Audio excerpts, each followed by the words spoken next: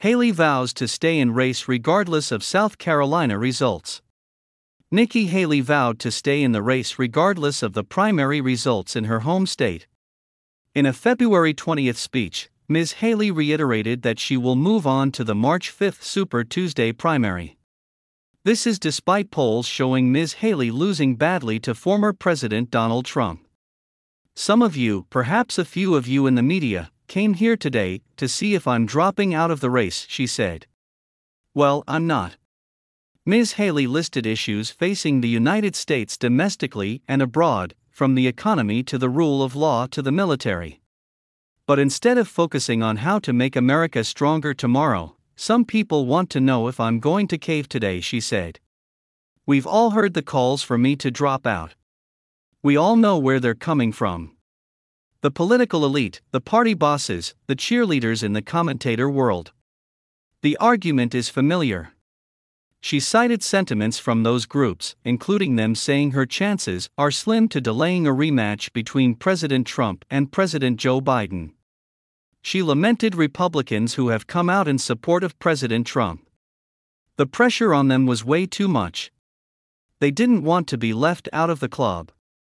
Of course, many of the same politicians who now publicly embrace Trump privately dread him. They know what a disaster he's been and will continue to be for our party. They're just too afraid to say it out loud, she said. Well, I'm not afraid to say the hard truth out loud, she continued. I feel no need to kiss the ring. I have no fear of Trump's retribution. Ms. Haley went on to say that her political future is of zero concern. South Carolina will vote on Saturday, she said. But on Sunday, I'll still be running for president. I'm not going anywhere. I'm campaigning every day until the last person votes because I believe in a better America and a brighter future for kids, she continued. Ms. Haley remarked that she is unafraid to take the tough road to victory and compared her campaign to the biblical story of King David winning over a lion.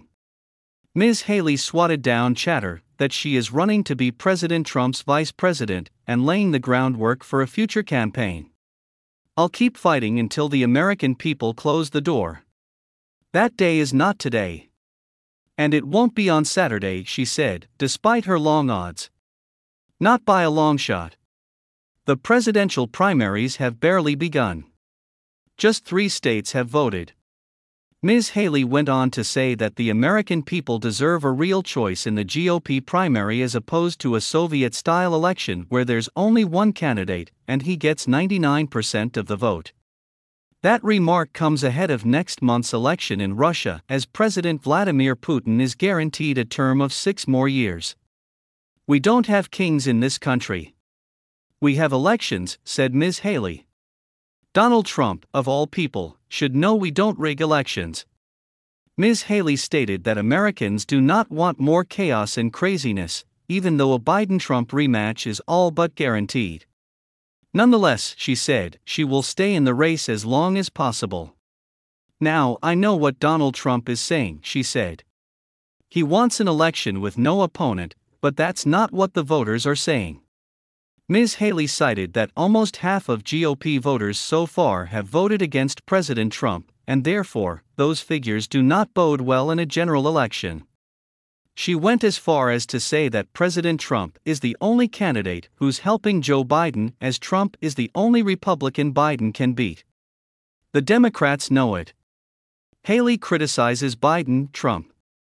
Ms. Haley blasted President Biden and President Trump. She said that the former is responsible for the crisis at the southern border, schools being more focused on gender pronouns than reading and math, drastic increases in consumer prices and crime, and wars raging in Europe and the Middle East. Meanwhile, Ms. Haley criticized President Trump for insulting military veterans and heroes, spending $50 million in campaign contributions on legal fees, threatening those who back his opponents, and not minding if Russia goes beyond Ukraine and invades a NATO country, which would, as Ms. Haley noted, cause a war. Article 5 of NATO states that an attack on one member is an attack on all, necessitating a collective response, including military action. Ms. Haley also went after President Trump for adding $8 trillion to the national debt and proposing a 10% tariff on imports that, in turn, would essentially be a tax increase on Americans. Finally, Ms. Haley called for civility in the United States and, emotionally, gave a shout-out to her husband, Michael Haley, who is deployed in Africa with the South Carolina National Guard. She said that she will continue to make her case for the White House because America is worth living for, as there have been those who sacrificed their lives for the United States. Ms. Haley's remarks come as she faces long odds in the GOP primary with rules that critics say favor the former president. She is down big in the polls in South Carolina and the states that follow the state's primary. A candidate needs 1,215 delegate votes to secure the GOP nomination. South Carolina is a state where the winner takes all 50 delegates.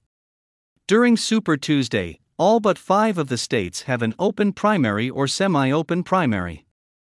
They include Massachusetts, Virginia, Vermont, Maine, North Carolina, and Texas. The open and semi-open primaries could present opportunities for crossover and independent voters to cast their ballot for Ms. Haley. President Trump's team fired a preemptive strike against Ms. Haley in advance of her speech. In a campaign memo issued on February 20, Chris LaCivita and Susie Wiles wrote, "The end is near for Nikki Haley." They say the former United Nations ambassador is poised for a humiliating primary election loss this Saturday in her home state of South Carolina, where she had served as governor. Janice Heisel contributed to this report.